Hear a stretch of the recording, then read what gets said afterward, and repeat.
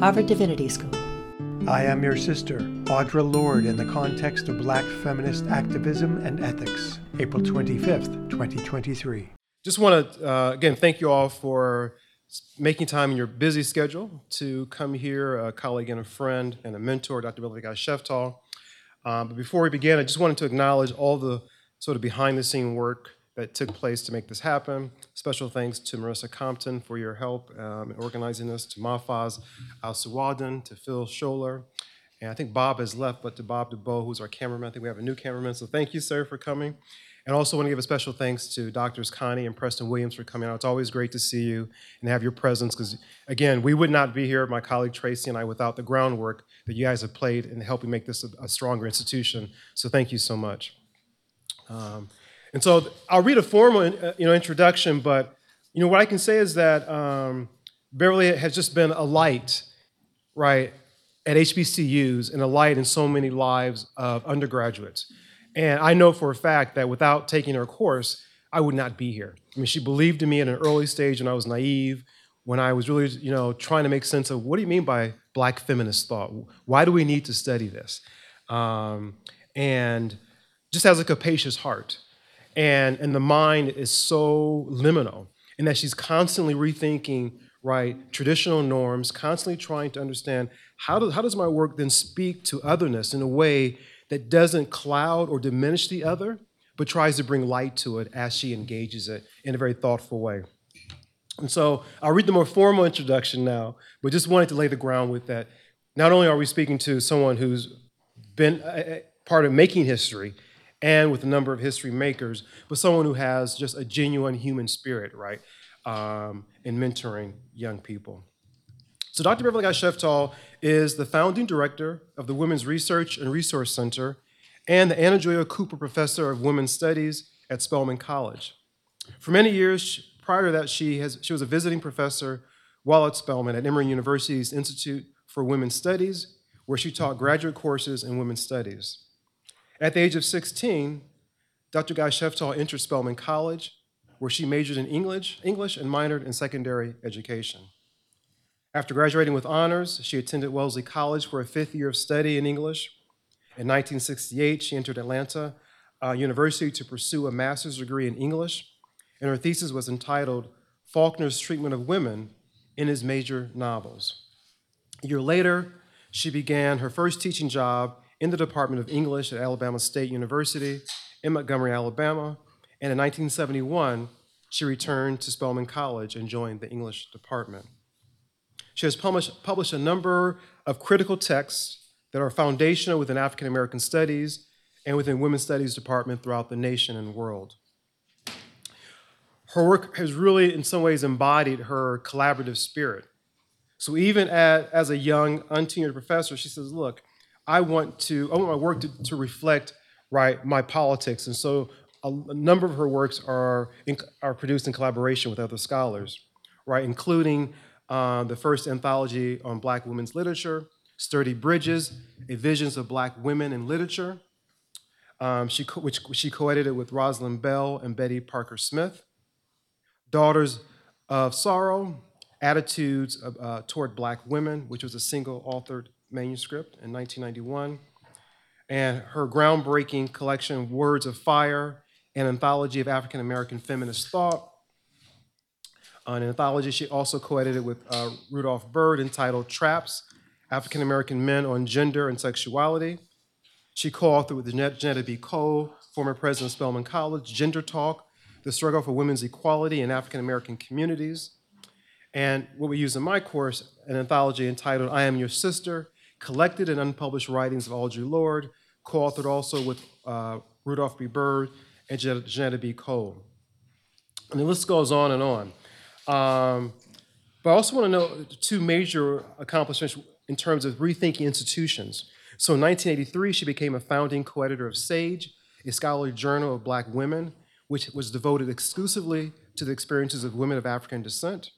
She is the past president of the National Women's Association and was elected to the American Academy of Arts and Sciences in 2017.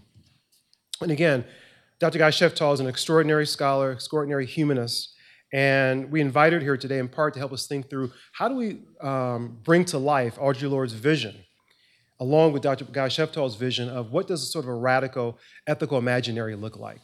So I'd like to welcome my friend and mentor to Harvard Divinity School. Let's welcome her, y'all. Thanks, Terrence. That was a sweet introduction. Terrence is one of my favorite students. I talk about him all the time, and I'm not just saying this because we are together. Since people have to leave at 12:30, I cut out a portion of my talk. We'll see. Okay. Like many undergraduates who finished college and graduate school in the 1960s, before the establishment of African American studies and women's studies, I was not aware of the lives and legacies of too many important figures in US history. The pervasiveness of Eurocentric and masculinist curricula throughout higher education resulted in silences, erasures, and distortions surrounding histories of Black and other women of color here and around the globe.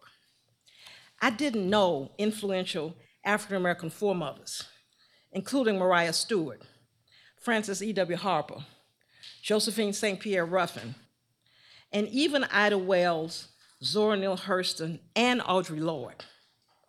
I had not read Anna Julia Cooper's groundbreaking text, A Voice from the South by a Black Woman of the South, that's 1892, or William E.B. Du Bois's moving account of the tragedy of Black womanhood and the legacy of slavery in his 1920 publication, Dark Water. I was unaware, as many academics still are, of the robust Black feminist intellectual tradition and literary history of African Americans. The dearth of exposure to such important history was not only disappointing to me then, but it is a reality that persists today. Education is largely still based on perspectives that do not reflect the fact that more than half the world's population are people of color and women or girls. While some progress toward a more inclusive approach has been made, the empowerment strategies for women in general do not address the particular experiences and needs of women of color. Special efforts, therefore, are needed to level the playing field.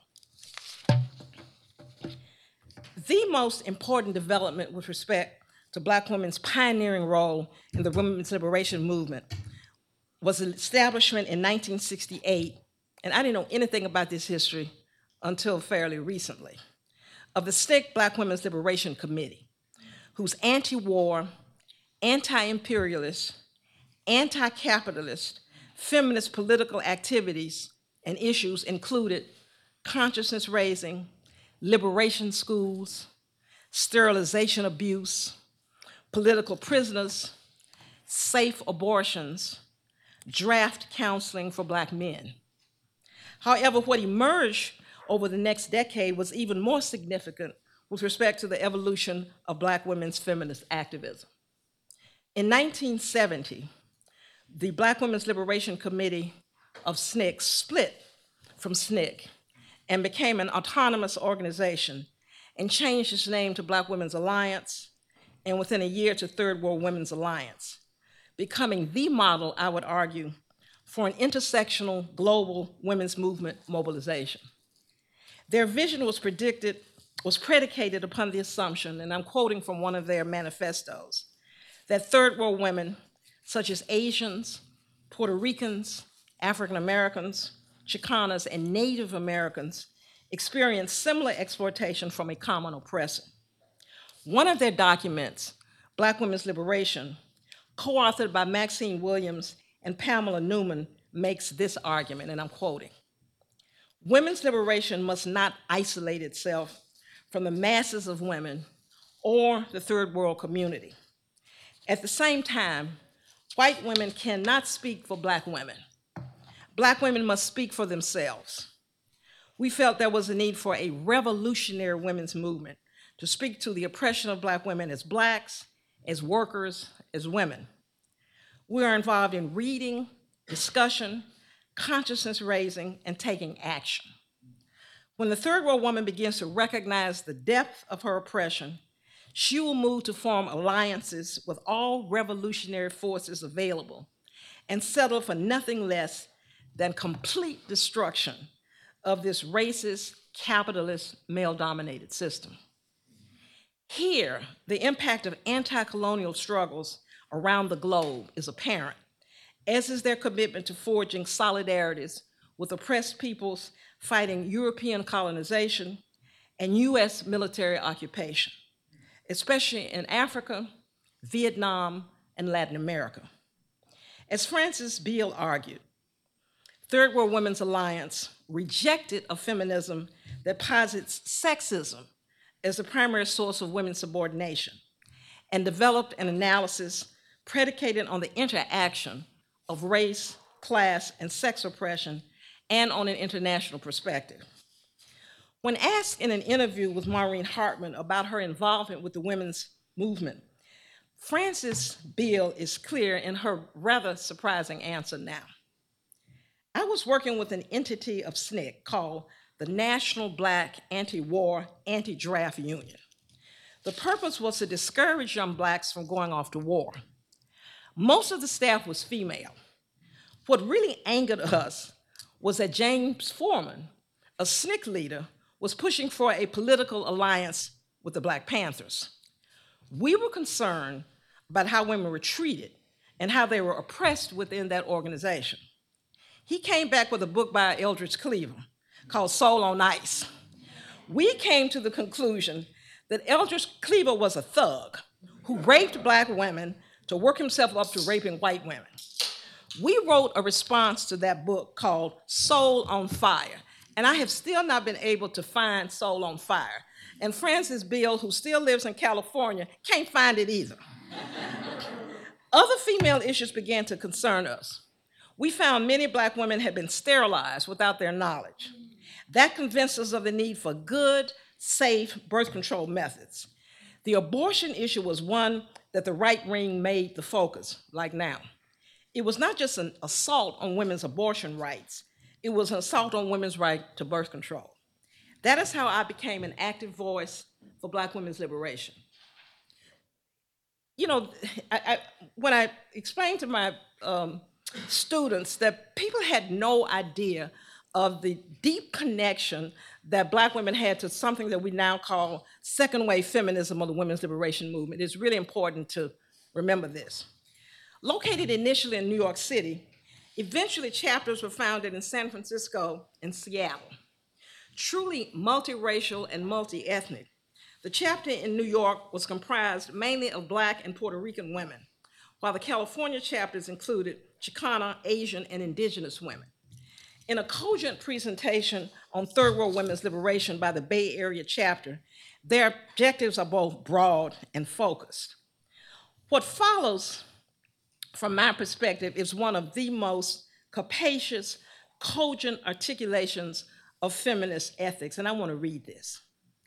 What we want as Third World women: number one, the right to decide if and when we want children. There is no such thing as an illegitimate child. There should be free and safe family planning methods available to us, including abortion on demand. Number two, no forced sterilization or mandatory birth control programs. Number three, guaranteed full, equal, and non-exploited employment controlled collectively by workers who produce the wealth of this society. Number four, an end to racism and sexism, which forces third world women into the lowest paid service jobs and which ensures we will be the lowest paid of all. Number five, the establishment of free daycare centers available to all, including facilities for preschool older children. Number six, the elimination of rigid sex roles, which are oppressive for both men and women. The true revolutionary beings are not limiting themselves to people as sex roles or objects. Number seven, self-knowledge, the history of third world women and their liberation struggle, their relation to society, and their knowledge of their bodies must be made freely available. Number eight, all services necessary for human survival, such as healthcare, housing, food, clothing, transportation, and education. These should be free and controlled and administered by the people themselves. And finally, third world women should be full participants in all levels of struggle against imperialism, administrative, political, and military. And then finally, this is what I'm saying. Avoiding what they perceive as the white women's movement's positioning men as the enemy, these feminist activists were committed to working with men as their comrades in struggle. They were against separatist movements within the movement. However, they encouraged men to rid themselves of, quote, male chauvinism, that was what it was called then, and heed this advice. This was advice they gave. We criticize our men who continue to treat our sisters as less than equal, and we criticize sisters who remain passive and do not join in the struggle against our common oppression. We will make a revolution of brothers and sisters together in love and respect for each other. During the same time period in 1973, the National Black Feminist Organization would emerge in part as a reminder to the Black liberation struggle that there can't be liberation for half the race. Activist lawyer Flo Kennedy and Margaret Sloan decided to convene a small gathering of Black feminists in May so that they could discuss their experiences with the primarily racist women's movement and what it meant to be Black, female, and feminist. In their statement of purpose, this is National Black Feminist Organization, they objected to the women's movement being seen as white and their involvement in it as disloyal to the race.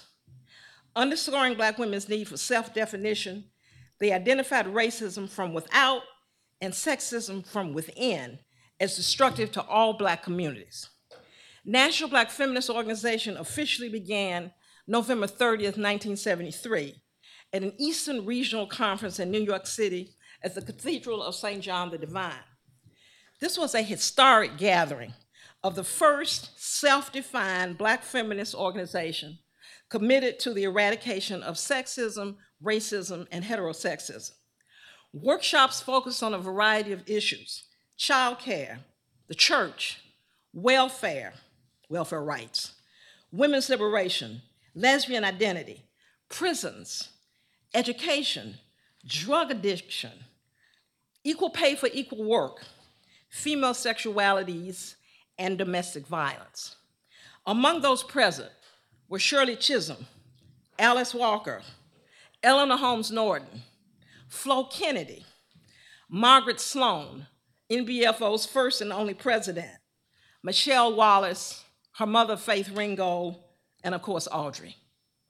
A year after the founding meeting, the Boston chapter of National Black Feminist Organization decided to form a more radical organization, according to lesbian feminist activist Barbara Smith, and named itself in 1973 the Combahee River Collective, after Harriet Tubman's military campaign in South Carolina in 1863, which, as you know, freed nearly 800 enslaved persons. In 1977, after meeting informally for 3 years and doing intense consciousness raising, I want to say that consciousness raising did not come out of the women's movement. Consciousness raising was a major strategy of the civil rights movement that the women's movement claimed. Anyway, after meeting for 3 years, 3 members of the collective, Barbara Smith, her sister Beverly, and Demita Frazier, wrote a statement documenting the activities of the collective and articulating their philosophy. And Audre Lorde had a lot to do with this. And you can see embedded in this what we would now call feminist ethics. This Black Feminist Manifesto is a clear articulation of the simultaneity of oppressions that Black women suffer. It also emphasized the importance of eradicating homophobia and acknowledging the role of lesbians in the development of radical Black feminism in particular. Their manifesto foregrounded sexuality and asserted that sexual politics under patriarchy is as pervasive in Black women's lives as is the politics of class and race. Emphasizing the simultaneity of racial, gender, heterosexist, and class oppression in the lives of Black and other women of color, they affirmed their connection to an activist tradition among Black women going back to the 19th century, as well as the Black liberation struggles of the 1960s. Despite the difficulty of sustaining a socialist Black feminist organization with primarily lesbian leadership for 6 years, they worked untiringly on a variety of revolutionary issues: reproductive justice, rape, prison reform, sterilization abuse, violence against women, healthcare, and racism within the white women's movement. They also understood the importance of coalition building and worked with other women of color, white feminists, and progressive men. Especially important was their breaking the silence about homophobia within Black communities and providing lesbians and heterosexual women with opportunities to work together. In an extensive interview with Loretta Ross, Barbara Smith, born in 1946, same year I was born, explains her own politicization, which propelled her toward civil rights and women's movements. And this is what Barbara said. It would be really hard to be a person of African heritage, born before the midpoint of the 20th century, and not to have some kind of political consciousness about being born in US apartheid. I'm sure that it was enhanced by being around a family of what I like to refer to as race women. As we got more involved in civil rights activities, we gravitated to the Congress of Racial Equality, the Cleveland chapter. I get to Mount Holyoke, right close, and get involved in the Civil Actions Group. They were organizing around the Vietnam War. I got involved in anti-Vietnam War organizing as well. I was becoming more and more radicalized at Mount Holyoke. These were the years of the Students for a Democratic Society, SDS. I went to one of the first major demonstrations against the war in Vietnam, which was a march to the United Nations in the spring of 1967. That was also the demonstration at which Martin Luther King Jr. spoke out against the war. When asked specifically about her journey to Black feminism, as I frequently get asked, she spoke about her sister Beverly Smith, who persuaded her to go to the upcoming National Black Feminist Organization Conference in New York City in 1973, about which she was very excited. Beverly had been told about the conference by Margaret Sloan, who worked at Ms. Magazine at the time, where Beverly also worked. Not surprisingly, because it echoes the sentiments of many Black women in the early 70s, Barbara shared her initial feelings. I was not involved in the women's movement before I got involved in NBFO, because as much as I can understand how women were oppressed because of gender and because of patriarchy, I just couldn't see being and doing political work with predominantly white women or men for that matter. She also recalled not being politically active at all at the time because this was the height of Black nationalism, and the role for Black women as defined by unprogressive Black nationalists was a little bit narrow for me. I'm not going to walk however many steps behind and have babies for the nation, she added. After joining the Boston chapter, she left briefly for DC, joined a consciousness raising group with white women, and began her writing career, which was a published review of Alice Walker's collection of short stories, In Love and Trouble, in Ms. Magazine. This historical context, largely absent still from traditional women's liberation movement histories, is necessary, I would argue, for understanding Audre Lorde's feminist writing, feminist activism, and feminist ethics. My relationship with Audre Lorde began when I was a junior untenured professor at Spelman College in the 1970s and culminated in the publication of I Am Your Sister, collected and unpublished writings of Audre Lorde, which was co-edited with Rudolph Byrd and Janetta Cole. It is a highly selective collection of Lorde's speeches and essays, as well as personal reflections from sister scholars Alice Walker, Gloria Joseph, Audre's last partner, and Bell Hooks. The anthology includes, for the first time, reflections on Audre Lorde's connections with Spelman College, the oldest historically Black college for women in the world. Spelman is also the home of the Audre Lorde Papers, which arrived on the campus in 1995 and have been open to scholars since 2009 in the college archives, which is managed by the Women's Research and Resource Center. A generous grant from the Arcus Foundation in 2005 enabled us to process the papers and host students, faculty, and researchers from around the globe. And that's about 300 every year. Audre Lorde's journey to Spelman did not happen as one might imagine. And they don't like to hear this when I talk about it out loud. In 1976, Ruby Sales, a temporary professor in the history department, a former SNCC organizer, and an aspiring historian, invited Audre to speak at Spelman. Without fanfare or institutional support, let me just mention, if you have not seen the Lowndes County documentary that I think MSNBC crafted, and Ruby Sales is one of the principal persons there, you should see it. This was a historic moment from my vantage point as a young member of the English department, because Audre was likely the first out Black lesbian to speak to students and faculty at Spelman. Rather predictably, her visit met with some resistance when word circulated that she had spoken openly about sexuality matters. Audre's return to Spelman in 1988, when Janetta Cole, then president, invited her to speak, not long after she was inaugurated as the college's first Black woman president, was certainly a major event. One of the things that people don't know is that Spelman had been around since 1881 and had never had a Black woman president. And this is 1987.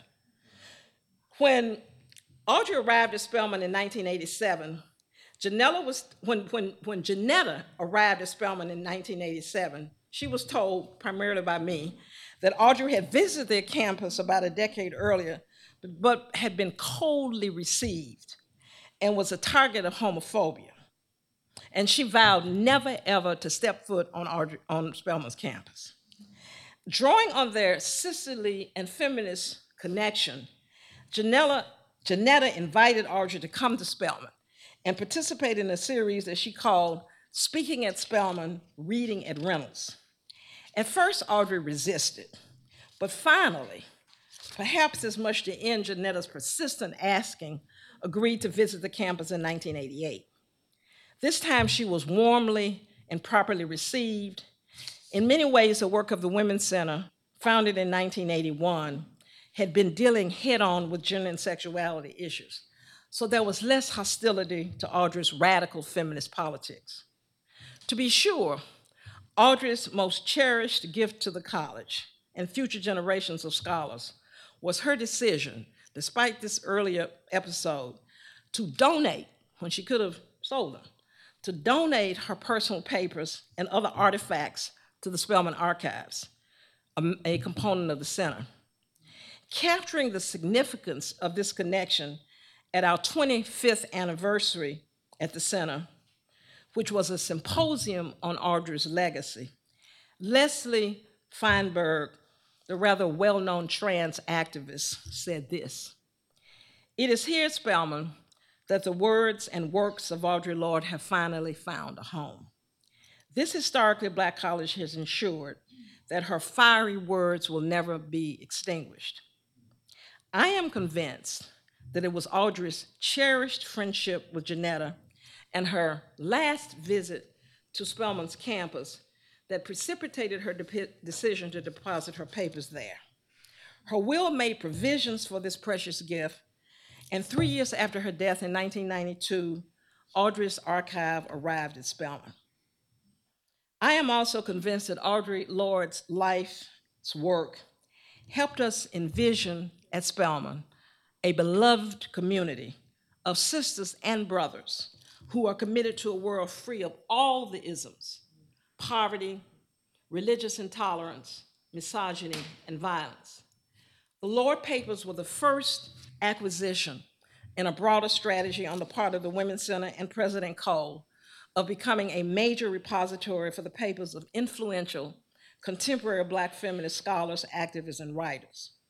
Professor Alexis DeVoe, who completed a biography of Audre, Warrior Poet, was the first to conduct research in the Lorde Archive, followed by Rudolph P. Byrd, who conceptualized I Am Your Sister, which Terrence used in his class.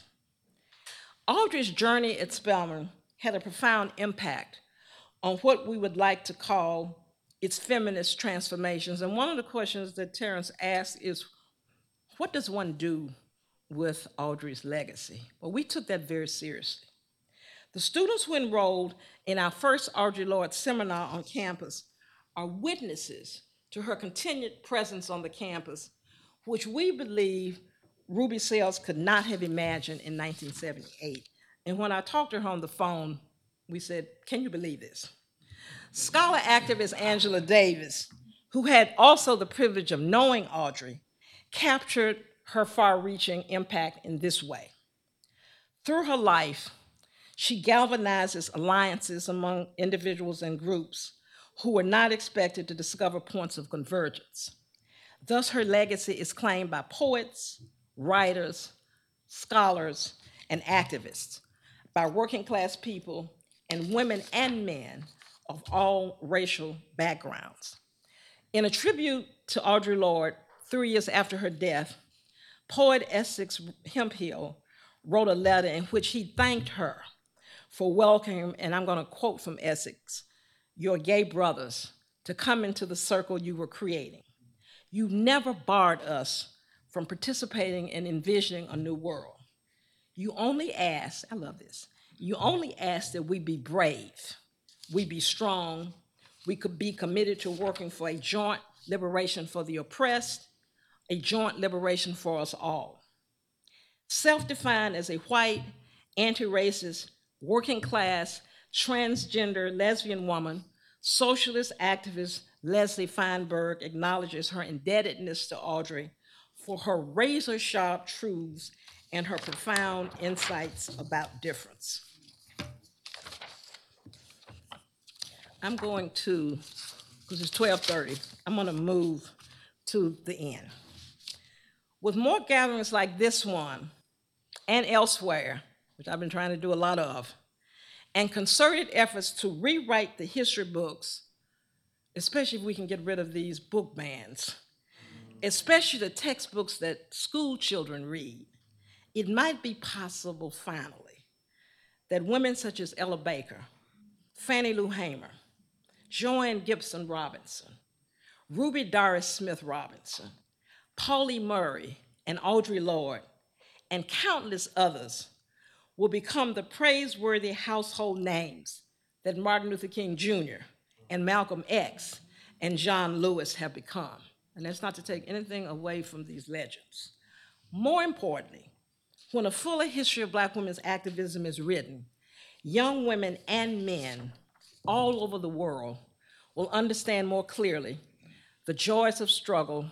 We talked about joy in Terence's class, the importance of lifelong commitments to social justice, and finally, in the words of Tony K. Bambara, the irresistibility of revolution. Thank you. I left out a lot of stuff about how we enact Audre's vision, but I would rather do this than keep talking. All right, so thank you so much. Give another round of applause. So, if you like, let's just sit. And I'd like to begin. Did you have a question? Oh, begin in terms of this idea. Can you say more about Lorde's notion of silence, how silence is so important in sort of political strokes? Well, what she says, and we have to, I have to think about this on a regular basis. What she says is your silence will not protect you. In other words, you can stay silent, you can stay quiet, you can stay under the radar, but it will not protect you. You will still experience the toxic realities of all of these isms. So her point was, we were never meant to survive anyway. So speak up, make noise, upset things, because otherwise there will be no way that we can envision a new world. So silence is a really bad thing, which I say to my junior professor colleagues, because it's not going to protect you. And it's not going to shield you. Yes. As you were talking, one question that came up for me, and it's kind of I'd ask you to sort of speculate or think about what would they think about the expansiveness of our understanding of gender identity today. What would who think? Audre Lorde or the group of people, that were operating in the 70s or making that list of all of the things that they want. I would think that Audre would say, finally, finally, somebody listened to these. Going back to the 19th century, somebody listened to these radical Black feminist theorists and activists about exactly what just finally somebody listened to the ways in which we reimagine what we mean by gender and sexuality. And so I think she would be pleased and say, how come it took so long? These people have been writing and agitating around these issues for over 100 years. So I think she would say, yeah, it finally happened. It's what I think she would think. One of the things I'll say, I had a 40-year friendship with Bell Hooks. We actually met at the National Women's Studies Association conference, and I'd like to share this. Met at the National Women's Studies Association conference in Stores, and she was promoting her first book, Ain't I Woman, and she did not have a place to stay. She did not have a room because she didn't have resources. And we bumped into each other, and I said, where are you staying? She said, I don't have anywhere to stay. I said, well, you can come up in my little raggedy dorm room, and I'll sleep on the floor, and you can take my single bed. And we started talking that night, and we talked for 40 years. One of the things that I spent the last week of her life with her in Berea, and one of the things that she worried about was whether her words would be remembered. And she was thinking about people like Zora Neale Hurston, who died penniless and had an unmarked grave, and people like Alice Walker had to go and reintroduce us again to Zora. So Belle worried. And if she could see the symposia and the celebrations of her work since she passed, she would be stunned. And she also was worried that feminist theory and feminist activism was sinking. And one of the things that I used to tell her was, at this point, she was out of the classroom, undergraduate classroom, and I sort of, I think, convinced her that feminism is alive and well in various places. And I think about Black Women's Blueprint and even Black Lives Matter and in our classroom. So she didn't have to worry when she shut her eyes that her work and the work of Audre Lorde around radical Black feminist activism, and part of why I'm going to tell you she was a little bit worried, is that she also saw how feminism, the concept, had been made so puny and palatable. So everybody was calling themselves a feminist. I won't call any names. Lifestyle, I'm a feminist. I mean, I will call her name. Even Sarah Palin said she was a feminist. And so that's what she worried about. Has feminism lost its radical edge? And so I would say to her now, if I could, Audre Lorde's legacy, I think, lives on.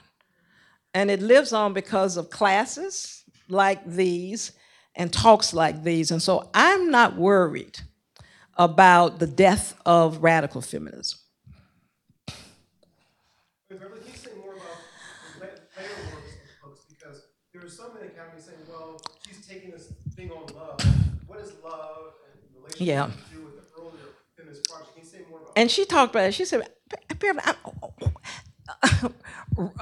her notion was that love within the context of the U.S.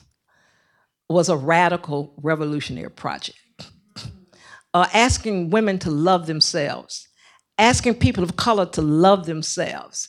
And she actually did believe that the revolutionary project of loving each other and supporting each other was what was going to sustain movements. And so she was almost, she just couldn't understand why people thought that her later work around love was not radical. And and you know what? It's very interesting. Her love books are the books that sell the most now. I was at Mark Lamont Hill's bookstore in Philadelphia a couple of months ago. He said, I have no explanation. The number one selling book in his bookstore. And she's not talking about a sort of sentimental love project. She's talking about something else. And I think it's possible to get the revolutionary radical aspect of her feminist project about love if you deeply read her work. Does anybody want to say something about that? Her love politics and the ethics of the project of love. Yeah.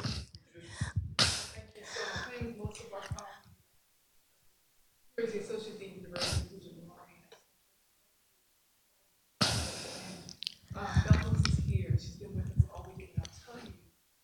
I spent the weekend here in with a collection of scholars, activists, Buddhist, Christian. We were doing Belfast's work and her works that are unpublished. I'll see along the courts and special permission from her poetry, One Love, all divine love. So literally, we were meditating, we were doing communal reading, One Love, on love works.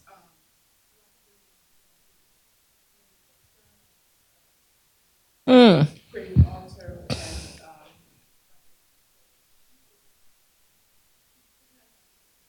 about her words. Just meditating on what she with the divine Yep. love was. And I tried to get her to see, Belle, nobody's going to forget about you. I think she'd be stunned.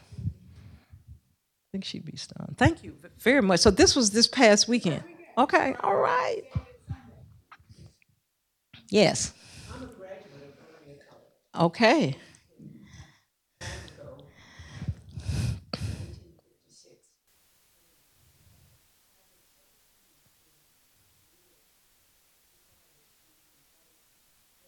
Yes.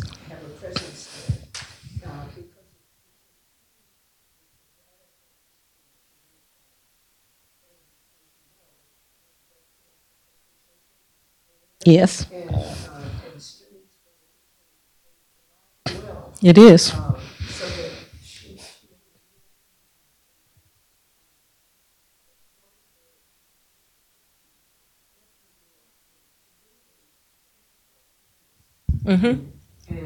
That's true. Kentucky was home. Yes. And for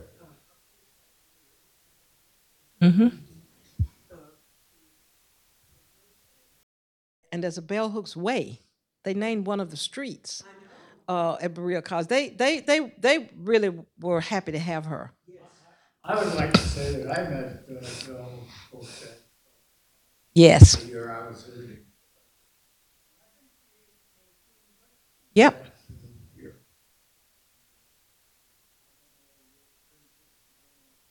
It began before then, and she was our most frequent visitor to the Women's Center. And you know what? This is the thing. We had no money to pay her. She would come for free until we got some. She would come. She would come on a regular basis and just spend a whole amount of time with our students. But yeah, there's a wonderful piece. You know, Terrence, I had forgotten about it. There's a wonderful piece in I Am Your Sister where Bell Hooks writes about coming to the Women's Center and with the Audre Lorde legacy. And it's an amazing essay, which I had forgotten. So, yeah, I still go to Berea. And in June, there's a symposium in her honor at the Institute. Excuse me, get the mic so we can get it on camera. Sorry. Thank you. Hi, thank you for coming again. My name is Aaliyah Collins. I'm a third year MDiv here. Also graduated from Fisk University, Okay. so I know a little bit about HBCUs. And I think where I was really introduced to Audre Lorde was kind of as Spelman. I was a Mellon Mays Fellow, and the I guess our program was centered in at the AUC. So I guess my question is around like how, just from your time at Spelman, how did you see like Audre Lorde being more engaged on campus? How did that affect the students, or maybe the students' interest in learning about gender, sexuality, maybe even their influence in social action or different things like that on the campus? See, okay, remember now, she comes once early on and is not treated very well, and then she comes back for just one day. So Audrey's presence on campus now is through her archives and through her papers and through the Audre Lorde course. So the students would not have had much interaction with her up close. So it's her writings and the ways when you walk into the Women's Center at Spelman, Audrey's photograph is right there. It's the first person I see when I walk into the Women's Center, and so the students want to know who is that. And so we honor Audre Lorde on a regular basis. So it's a little bit removed. Unlike Bell Hooks, who used to come on a regular basis, and students still have memories of her. But I think the Audre Lorde's legacy lives in Spelman because of the memories of us and because of the ways in which her feminist ethics shaped the ways in which we imagine a women's center in Spelman, and also the ways in which we imagine what it would mean to make or help make Spelman College more queer friendly, which is an ongoing project, which we're very committed to, and we always invoke Audre Lorde in that regard. And I mentioned how Audre was treated the first time she came, and how she was willing to come back and give us another chance, and left her papers there. So so Audre Lorde's legacy is there as a memory in her writings, but not because students had a personal connection with her like Bell Hooks or Shirley Chisholm, who was there when Professor Williams was there, and other folk, Paula Giddings. Lots of people have been through there. Mari Evans, Sonia Sanchez, mostly when Janetta Cole was president. Hi, Professor. Thank you so much for your presentation today, even in its truncated form. I feel like you've given us much to think about. My name is Denson. I'm a PhD student here in theology.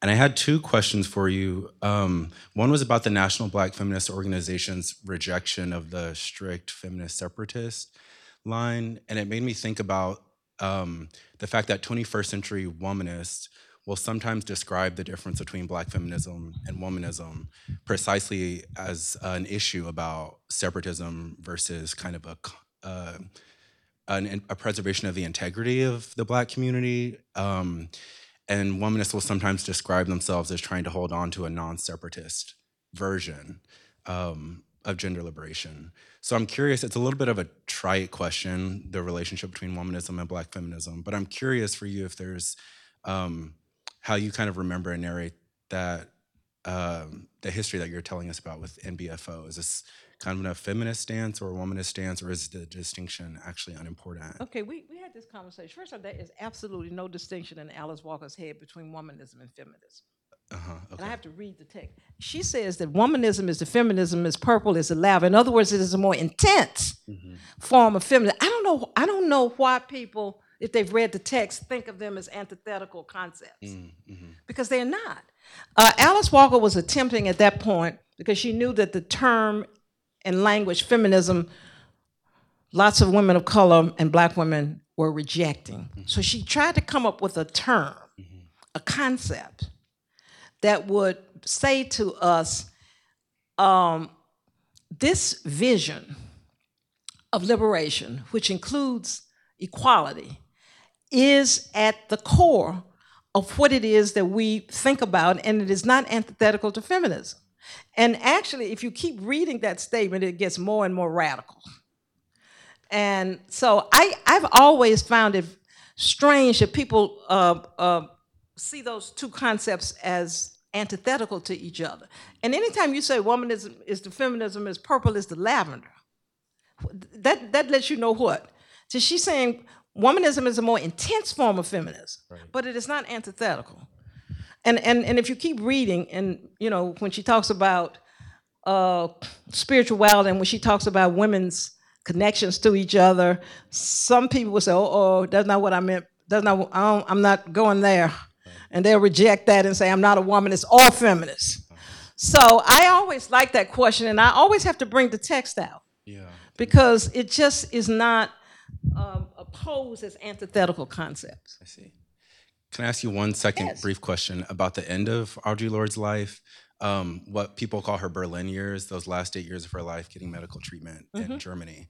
I'm curious for you about that being like, people will talk about that as kind of an internationalist move, a movement away from being US-centric. I'm curious what you make of that. Was this like a later phase in her life, or was there actually already kind of a transnational strand? One of the things that you can see from what I described, Black feminism has always been transnational. Always been transnational and has not been US-centric. I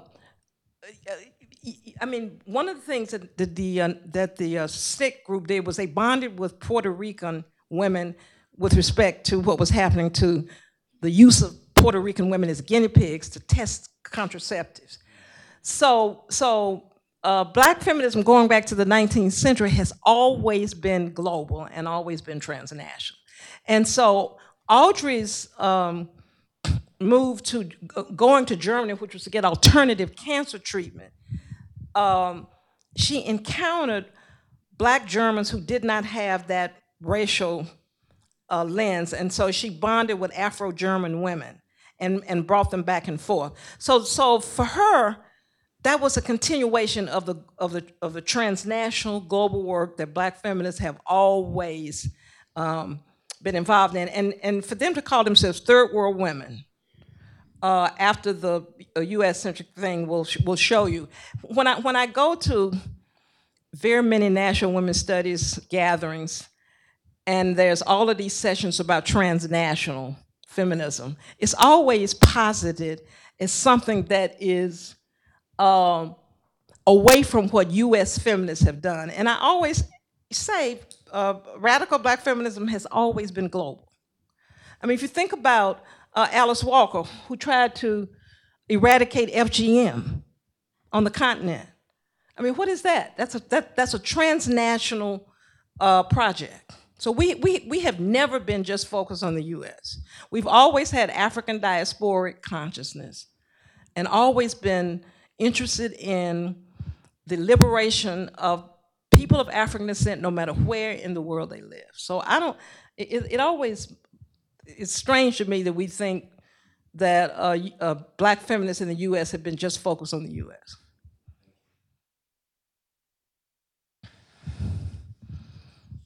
Yeah. I'm an elderly alum who knew Audre through poetry. That's why I raised my hand. I wanted you to know that I had the privilege of knowing her too.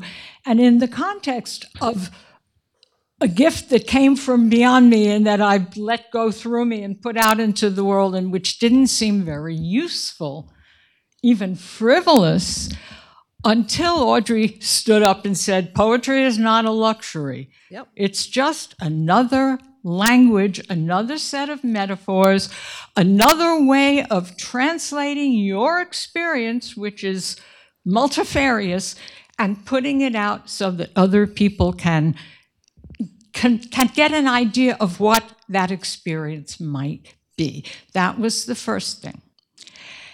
In 1978, after she had already had the first mastectomy and decided not to reconstruct the breast that was removed, she wrote to me in a letter that is somewhere in my archive. I know where the archive is. I don't have the letter in my bag, but she said, we get strong by doing the things we need to be strong for. And that was when she was in her 50s. Well, I'm over 80 now, and the thing about being old is you've seen this stuff before. You can look back, you're here to testify. I'm still alive, I'm going to pass on what I know about what's coming around again. And if you can smell it coming around the corner, you have an advantage. Smell it. If it doesn't pass the smell test, fight it. Audre was not a binary person. She had many lives, and she acknowledged all of them simultaneously. I am Black, woman, lesbian, daughter, mother. I can't quote it exactly.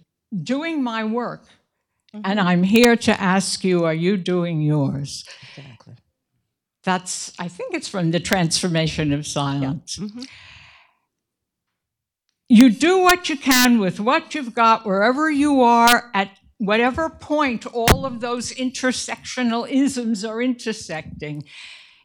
And it moves. Social location is not a fixed point. It moves. One of the things that I finally realized about labels is you can multiply them infinitely, and it won't change the underlying structures. More labels doesn't do it. You have to say yes and, not just this, not just that, not more hyphens. Change the underlying injustices, get people to pool resources for a decent life for everybody. There's no other way. And it's in everything you've ever read from any century, from any culture, they all say similar things, and then the next generation screws it up again. Tell us how you came to have a connection to Audre. I submitted a poem to something she was editing. She accepted it. Okay. And then I went to New York in 1977. There was a huge demo for everybody's rights, feminist demo that included all different women from everywhere. And I was a nobody. I still am, actually. But I met her and Adrienne Rich and all of these poets who were making noise wherever they were, in the academic world, on the ground, in their neighborhoods. They had wiggle room. This is the thing about middle-class feminism. If you have no wiggle room, you can get killed for speaking up. When somebody has wiggle room and starts shaking things, it makes more space for those who have less wiggle room or more to lose. So you start where you are, you do what you can with whatever you've got, and encourage other people to do the same. That's the best I can make of it, and I'm only in my 80s, so I'm not done yet, I don't think. Oh, did you have a question? No, that's all. I came back to div school in middle age. I got an MTS when I was over 50, and it was the best 2 years of my life. It really was. When I walked away from getting my diploma, I thought, I should have done an MDiv. I want a third year. And I couldn't afford to do it. But it was a good idea. You don't know now what you're going to do with it, but you'll find out. Thank you.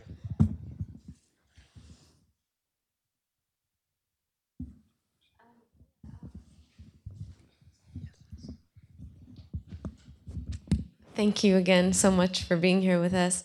I was really struck by, actually, I wanted to say about bell hooks that another place where people are really reading her books are in prisons. And I think that's important to point out. Yeah, just last week I was at a prison in the area, and the brothers were talking about how much bell hooks means to them and how much her work has transformed them. And so it definitely goes probably beyond what she had expected. Oh, absolutely. Yeah.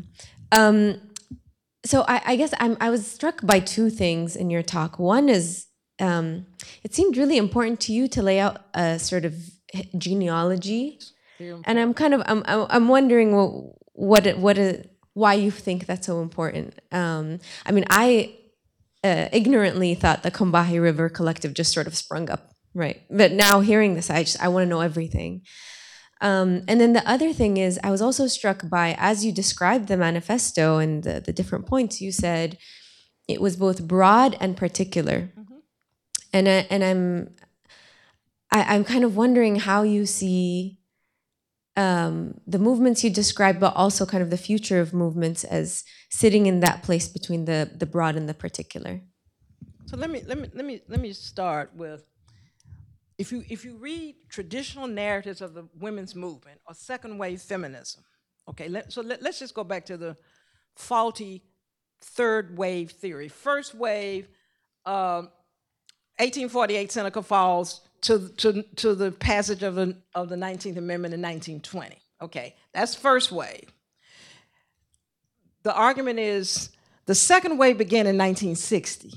So traditional narratives about the women's movement wipe out the years 1920 to 1960. 40 years gone, and there was a huge amount of feminist activism happening, of which I've described in Words of Fire. And then here comes so-called, second wave. And the history of second wave feminism in the US talks about the publication of what's the book? Feminist Mystique, and talks about Kennedy's Commission on the Status of Women, and talks about the first women's studies. That is a totally white narrative. SNCC is not even in there. You would not see anything about SNCC in traditional narratives of the women's movement. So, and you would not see that consciousness raising was a technique that came out of civil rights. That's Sarah, whatever her name is. We're told that the women's movement's major strategy was consciousness raising, and that it came from them. You will not see anything about SNCC. You will not see anything about National Black Feminist Organization. Combahee will be mentioned, but like you said, it's like it dropped out of the sky, and you don't have that context. So I got tired of, first of all, being asked by Black people, why are you embracing a politics that is antithetical to racial liberation? Okay, so that's the first thing. So I wanted to make the case with Words of Fire, is that starting in 1835 with Maria Stewart, there was intersectional feminism that marched its way from 1835 to now. So it's not an alien politics. And number two was more radical, for all the reasons that I mentioned. So it's really important to give that genealogy. People don't even necessarily give it about Audre Lorde. A lot of people don't know that Audre Lorde was in the Combahee River Collective. And so you cannot understand contemporary Black feminism unless you have this genealogy. And it starts with SNCC. You will not see that in any traditional narratives. You won't even see anything about National Black Feminist Organization. Most people don't know that Combahee, the radical lesbian women in National Black Feminist Organization left them because they were homophobic and formed Combahee. And they wanted all of us to know that it was Black lesbian feminists who crafted Combahee and who formed the radical edge of the women's movement. So that's what, I think that genealogy is extremely important. And you can't understand Audre. I mean, all of these women come out of the civil rights movement. All of them. Alice, all of them. Okay. Is there a bibliography or books that show that history from like SNCC? Not really. Not really. Okay. You know, if you read about contemporary Black feminism, it will sort of start with Combahee. Right.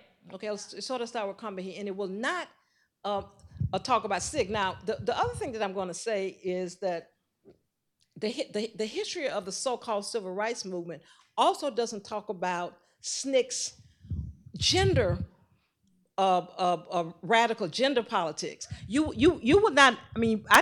I'm in Atlanta and I know all about SNCC. I did not realize that it was those organizations that I mentioned that came out of SNCC. You read Francis Beale's Double Jeopardy, but you don't realize the organizational apparatus that produced that. So the silences are in both spaces, civil rights and women's rights. And that kind of feeds into the thing about the book that you were saying. Yeah, I mean, what did I say it was? His was Soul on Fire. I mean, can you imagine, I mean, we have looked everywhere. It wasn't a book; it was like a pamphlet, and Francis Beale can't find it. And you know, it's gonna show up one of these days. But you know, people, that Soul on Ice book was very problematic. And but that's the book that people read Soul on Ice. It's one of the most important books that come out of the civil rights movement. And we didn't talk about the misogyny in there. And I was actually even at a gathering where Eldridge Cleaver's wife, Kathleen, was there.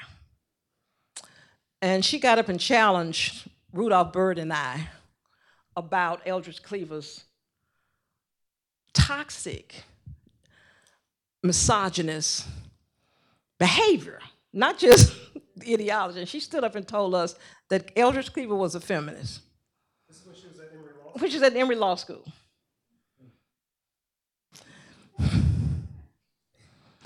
Now, she came to Spelman, I will say this, and our students confronted her about the violence that she experienced. And she at first tried to deny it, and then she said, but I did leave him. So I said, well, that's good to say. But yeah, so the way in which, I don't know, the way in which Eldridge Cleaver was like a icon. Yeah. Hi, I'm Hiram Jackson, third year MDiv, graduate of Morehouse College. Mm-hmm. And I initially heard about Audre Lorde through Dean Carter. Uh-huh. He kind of recommended that he just threw the book at me and said, read it. Really? Yeah. And I was Which one was it that he threw at you? Sister Outsider. Okay. And I was just kind of blown away. I was a freshman in Morehouse, didn't know what I was reading. I know. What year was this? What's up? What year? This was in 2016. Okay. Yeah. And I just want to ask about your experience at Morehouse and dealing with the students in terms of like getting them to really understand what they're reading, not really just glossing over for a grade, but really trying to like capsulate kind of reading like Black womanist readers and understanding like their experiences aside from just for the grade. That's a great question. You know, when Rudolph Byrd and I edited Traps, African American Men on Gender and Sexuality, we thought that book would be adopted at Morehouse. That book would be adopted at Morehouse, particularly, there were a couple of courses. Oh, yeah, with Stephen Carey? Yes. Okay. Oh, he knew, but he wouldn't adopt it. That's what I'm saying. Say something about that.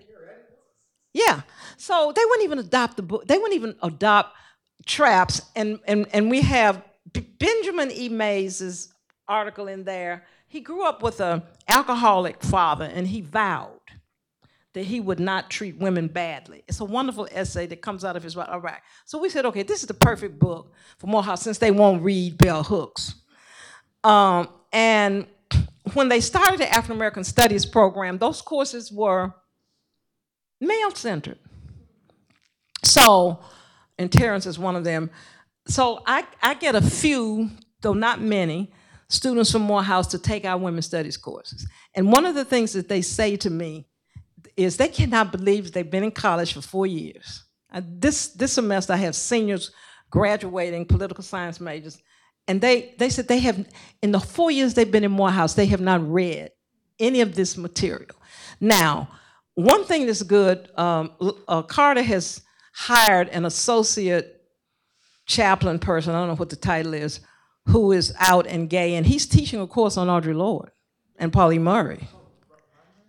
What's his name? Yes. So he's gonna make a difference. But in general, the curriculum is phallocentric.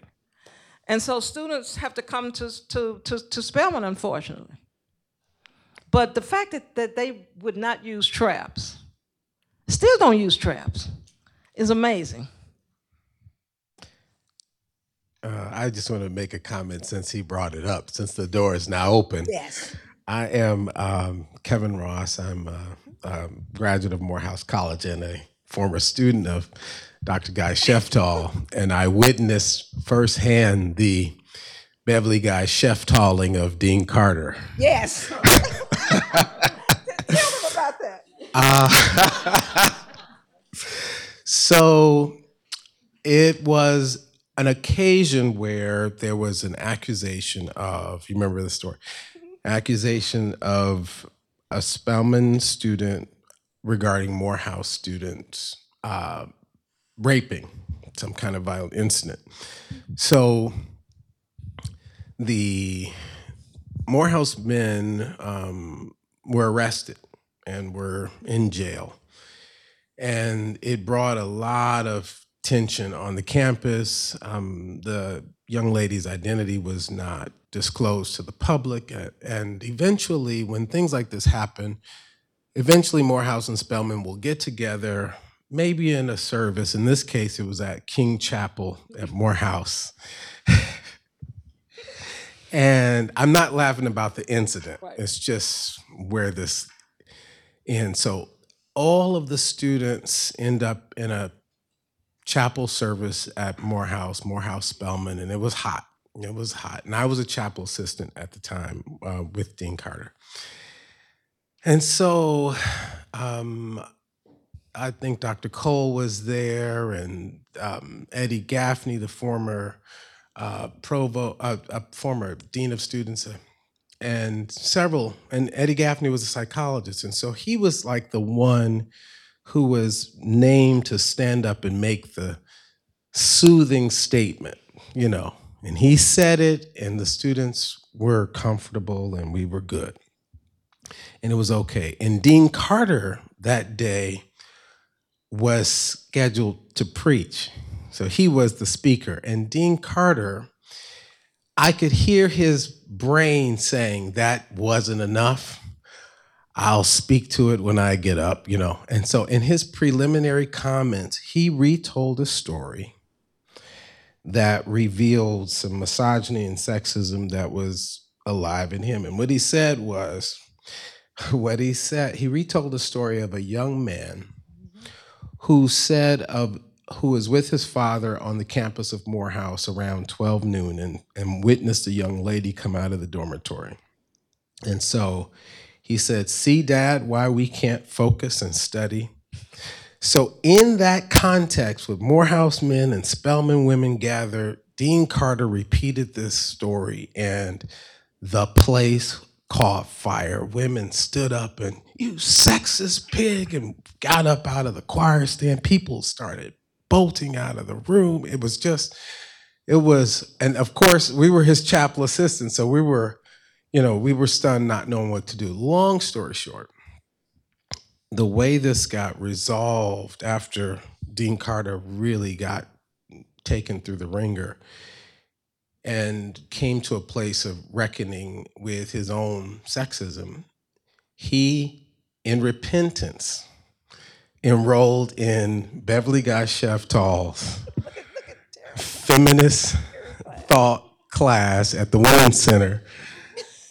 And so that he would have company, I took the class with him to make sure I was not making those same mistakes later in life. And I have to write about that. And we read Words of Fire. That was your book at the time. And so just wanted to thank you. I want to thank you for your contribution to my life. And he didn't stay the whole semester. You remember? I remained, though. I remained. And he dropped out. He was a dropout. I'm so glad you mentioned that. Yes, yeah. But so it transformed his life, though. Yeah. And maybe that's why he gave you the Audre Lorde book. Yeah. But he had Quincy, and Quincy's doing some wonderful things there. Yeah. I mentioned that because I just wanted to acknowledge your influence on Dean and the chapel and me personally. So I'm so happy that you're here. Yeah, he sat up there in class. I don't know if he did the reading. I'm glad glad you mentioned that because you know what? I had forgotten about that. And I'm getting ready to write an essay on, because we have some horrible rape cases right now. I'm getting ready to write an essay on the situation of rapes in the AUC. So I'm going to remember that.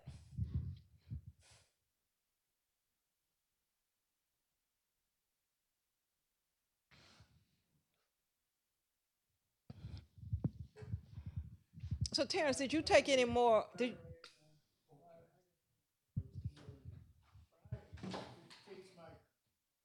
King course. One of the things that I always said at the beginning was that the civil rights movement was patriarchal. Yes. And it goes back to your reference to Soul on Ice and Cleaver. And I can't remember now the specific statement he made, in that book. But it was something which was adopted by the movement. Now, Lawrence Carter was a student at BU when I was at BU, and I know him very well. And I would tend to see Lawrence in a different way. And I would want to point out also that one of the things that he did was to bring Morehouse students to Harvard Divinity School. Yep. And a number of them did come to Harvard Divinity School, and maybe here their eyes were opened. Yes. You know, Terrence, I think I shared this with you, but another piece that I have finally finished is a piece about Coretta Scott King's radical politics, which people don't know anything about. And I would say she was the most outspoken civil rights leader around LGBTQ rights. People don't know that. For 20 years, her personal assistant was an out white gay male. And I've spent a lot of time with him. And I said, do you think you're the reason? He said, no, she was already there. She said, Beverly, she wouldn't have hired me. She had met Bayard Rustin when she was in high school. And wives of famous men also fall through the cracks.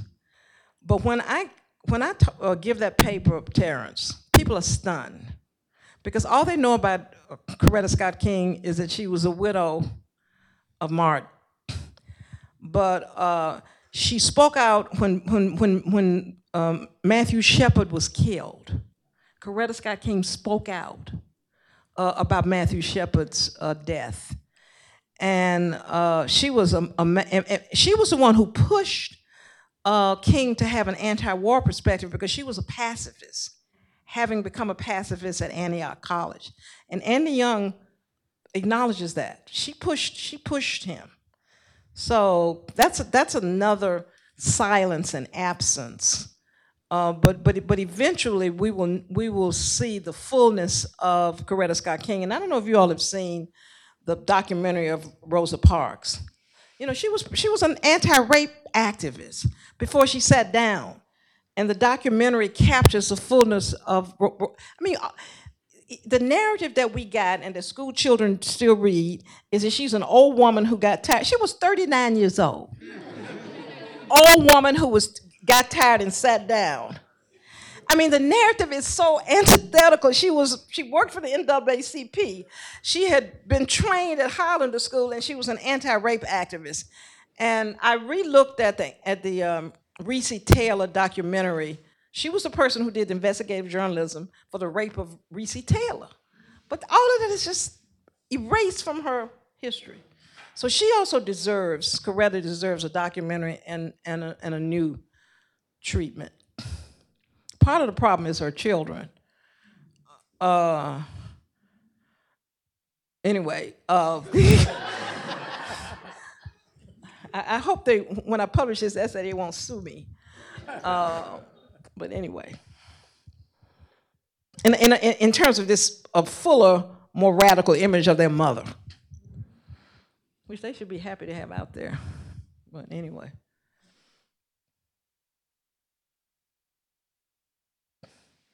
How many of you have seen the new Rosa Parks documentary? So I'm going to put that on your list.